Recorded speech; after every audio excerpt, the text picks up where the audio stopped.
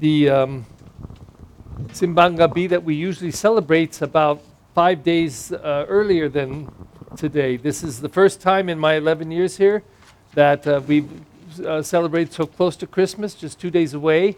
So the readings are completely different. The last 2 or 3 days are just, there's a total different flavor to them. So in a way, this is a gift to us this year. Now, I guess if you were in the Philippines and doing this all in 9 days, or in one of the parishes here in Los Angeles that does that, you'd hear this reading, but we don't usually hear it. So I want to comment on this and then a connection with the prayers that we pray during the Mass on this particular day. First of all, we have this reading from Malachi, and I didn't understand a single word that you said in that reading, but I'm assuming it's the same text exactly, okay? And it probably says it very beautifully, but God is speaking, and he says again to the people, I'm going to send my messenger, and get ready, because he's going to clean house. This messenger is going to go, and he's going to refine the people like silver and gold. And you know how they refine silver and gold? They put it under intense heat, and they boil out all the impurities. And so the image is that some work is going to be done. When my messenger goes, he's got to get you ready. And this is such a typical scriptural theme that is so powerful, because, you know, when we're not ready for things, we miss them. Or if we don't miss them completely and we're not prepared, we don't celebrate them as well. And if we don't celebrate them as well, we don't get much of the fruitfulness from them. So God is saying, and it's Old Testament language, is always, there's a little kind of wrathful piece to it. He's going to clean house. And then he says, then finally he says, and then I'm going to send Elijah the prophet. Now we're ready. We're ready for the event. And he says, I will send you Elijah the prophet before the day of the Lord comes, the great and terrible day. All right? It's going to be something. But listen to what Elijah is going to attempt to try to do in the people. This is such a precious line. He says, I will send you Elijah the prophet to turn the hearts of the fathers to their children, and the hearts of their children to their fathers. And then goes back to that wrathful language, lest I come and strike the land with doom. I'm going to show you the flip side of the coin in a moment, but focusing just on the intent and what he hopes Elijah will be able to affect in the people. That he will turn the hearts of the fathers toward their children and the hearts of their children toward their fathers. One of the things that I see in the Filipino community, and tell me if I'm wrong, but it's pretty distinctive to me. First of all, I see a very tightly knit, close community. I see that when the spirituality of the Filipinos, a little different than the Latinos. For example, a lot of Latinos don't go to communion for all kinds of reasons, but I think they must have gotten an extra dose of the Spaniards. I think the Spaniards really bit them or something, because they almost always feel unworthy. And so at a Latino Mass, a lot of people don't go to communion. Sometimes they don't go for years. They just, it breaks my heart. But when I celebrate a Filipino Mass, almost everybody goes. You better have enough hosts, because almost everybody is going to go to communion. That's something I see. But this other thing I see that I don't know if it's more subtle, but I'm very aware of it, is the tight-knitness of the families. And it strikes me that the children of Filipinos are particularly respectful of the elders. Now, if I'm not mistaken, isn't there a word that you say po for older or younger? And in the Spanish, they say usted, the formal usted. But I heard this many years ago, that little po or whatever, the other one for older and one for younger also, it to me is just a beautiful sign of how in language care is taken to show respect. In language, care is taken that we show the respect that is due to our elders, and we appreciate their value in our lives. So I think that this phrase, I would think that if Filipinos hear this line, that Elijah sent them to turn the hearts of the fathers to the children and the hearts of the children to their fathers. I think the hearts are already bent in those directions. But we can always do more. We can always do more. Now again, my observation of the Filipino community, I don't see very often what I hear sometimes in other cultures, including my own, the severe way of a father or mother or both treating their children severely, demanding, and just a kind of a cold edge to it. I don't see it. Maybe it's there in some. But I think that one of the things that I often say this to people, I often give this as a penance. In fact, in the last week, I think I've given it several times to parents. I say, this is your penance. Do it if you can. Do it if you want to. I don't want to force anybody to do anything they don't want to do. But here's my recommendation. When you go home between now and Christmas or now and Epiphany, whatever, it doesn't matter, for each child and your spouse, find a private moment, a minute, where you can say to them, each of your children and your spouse, tell them something you admire greatly in them, a quality, a value that they have. Tell them what you observe. For example, honey, you're so compassionate, and I love that about you, how compassionate you are.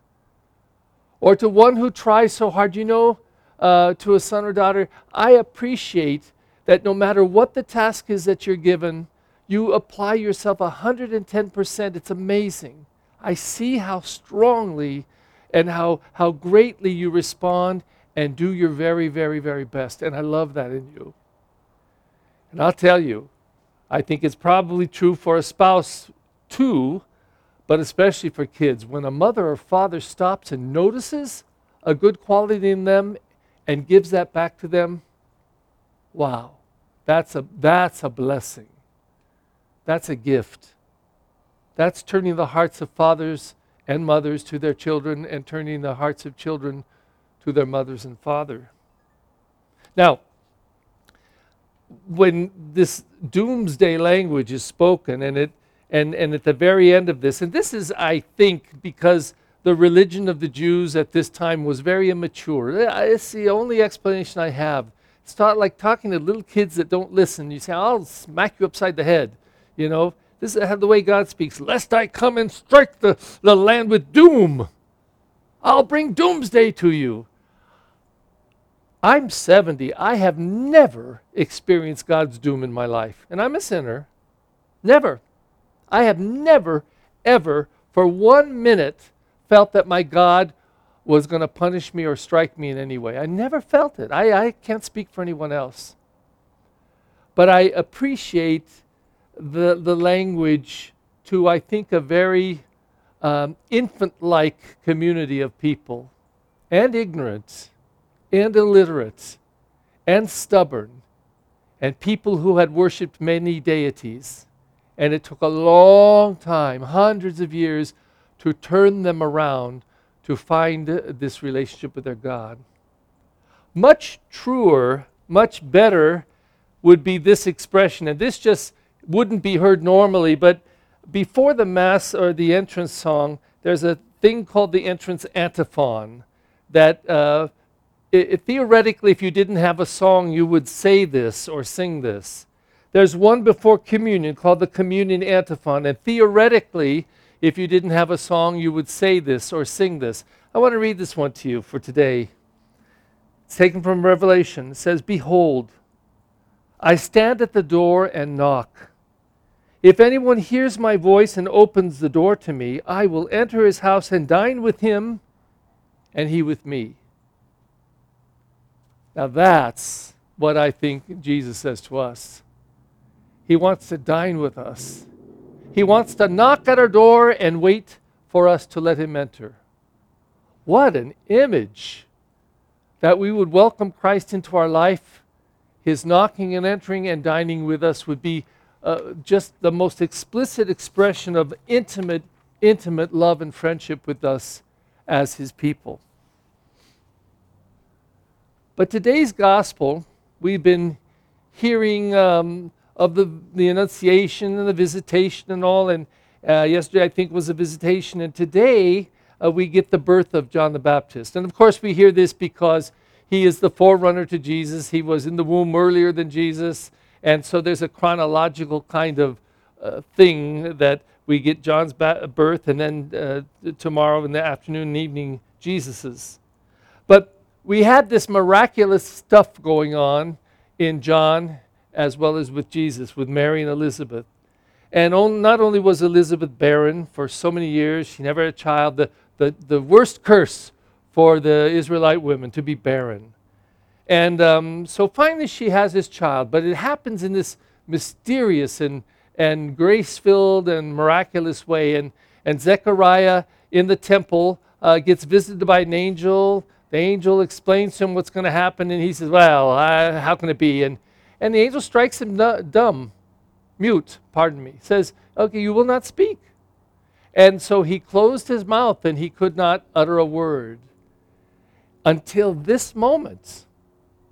So the full pregnancy happens. John is born. They come up to the 8th day when they're going to have the circumcision. And I guess in the culture, the name of the child wasn't given until that moment.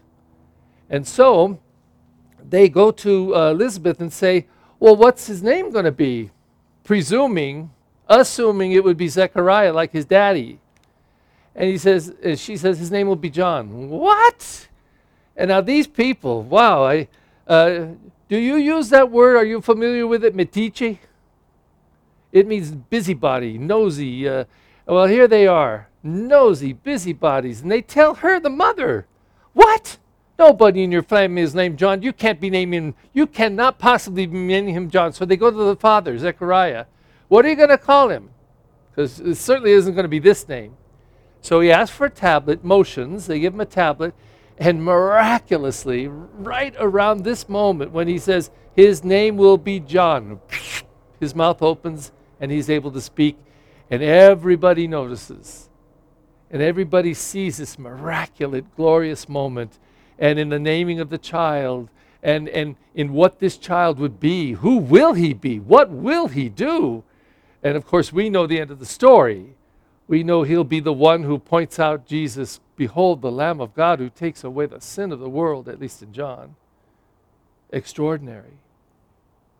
So, wrapped around all these wonderful, miraculous, grace-filled, glorious events that lead us up to the birth of Jesus, I want to focus on what I think all of the liturgy, especially the last week, is meant to try to do to us. It's try to get us focused and with a kind of a certain quality of a way of being with one another in our faith and in all of these special liturgies. Listen to what it says in the preface. And this is the second preface of Advent, and it begins on the 17th. So that there's one preface that goes all the way up until the 17th, no matter what day of the week that is. Once we get to December 17th, the second Advent preface begins. And it starts the same. It is truly right and just, our duty and our salvation, blah, blah, blah, blah, blah, the way like we always say. Then it says this. For all the oracles of the prophets foretold him, just like Malachi. For all the oracles of the prophets foretold him. The Virgin Mother longed for him, this is Jesus they're longing for, with love beyond all telling. Now that's the first poised way we should be, preparing ourselves in love. That when we come to that crib scene and when we see the baby child Jesus, and when we reflect upon Christ being born into this world, the second person of the Blessed Trinity, the Word made flesh, through Mary, came into our lives and lived among us. That like Mary who waited with love beyond all telling, she just could not wait till the birth of her son would occur. If we could maybe not match it, but catch it and grab hold to the Spirit of Mary into our lives so that we would be ready for something, expecting that something glorious, mystical, grace-filled would happen in us, because in love we are waiting. And then it says, for all the oracles of the prophets foretold him, John the Baptist sang of his coming and proclaimed his presence when he came. John sang, he sang of his coming. Singing is something you do when you just can't control yourself. Your joy just boils out over you. You just, it's your hallelujah. We just, who goes like this? Hallelujah, hallelujah, hallelujah. No, we sing it. John the Baptist sang. He sang of his coming, and he proclaimed it. So somehow, between now and Christmas Day, I think we are supposed to catch the spirit both of Mary and John. Somehow, not maybe literally, although we sing all these Christmas carols, we enjoy them so much, so I guess that's the gift of John through all the carols that we sing. But what about the proclaiming of his presence? How do we do that? Well, I think the best way goes right back to that first reading. The hearts of fathers and mothers turn toward their children, and the hearts of children turn toward their parents.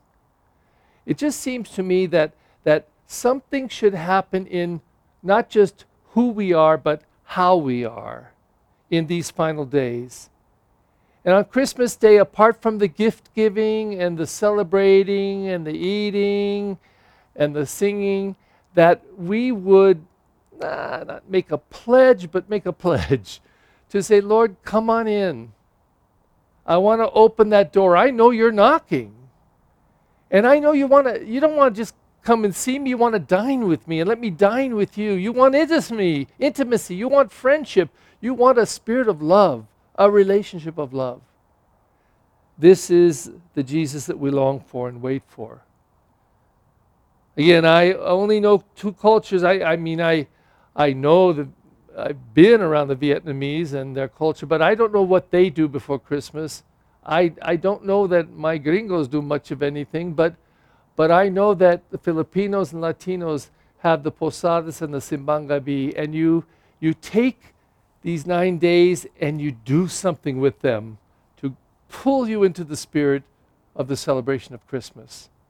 So although we only do 1/9 of it here at St. Bernard, we only do 1 day, it still is one moment where your culture and your people gather and give the gift of Simbang Gabi to one another and to the parish community. And it really is a gift because it helps to prepare us, make us ready, open our eyes, get us alert to the great feast that comes upon us in Christmas.